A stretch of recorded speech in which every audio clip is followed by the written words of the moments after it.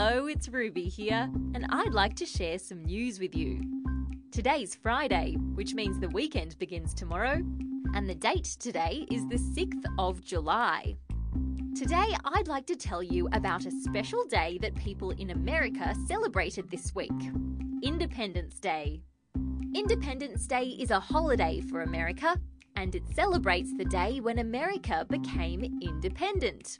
That happened more than 240 years ago. So what does it mean when a country gets independence? Well, on that day, the world agreed that no other country was allowed to tell America what to do anymore. It was going to be in charge of itself. Every year on Independence Day, all the kids in America get the day off school, and the grown-ups get the day off work. There are parades in the street and hot dog eating competitions. At nighttime, America's most important statue, the Statue of Liberty, is lit up and the sky is filled with fireworks. Wow, that holiday sounds like fun. In fact, it reminds me a little bit of a holiday we have here, Australia Day.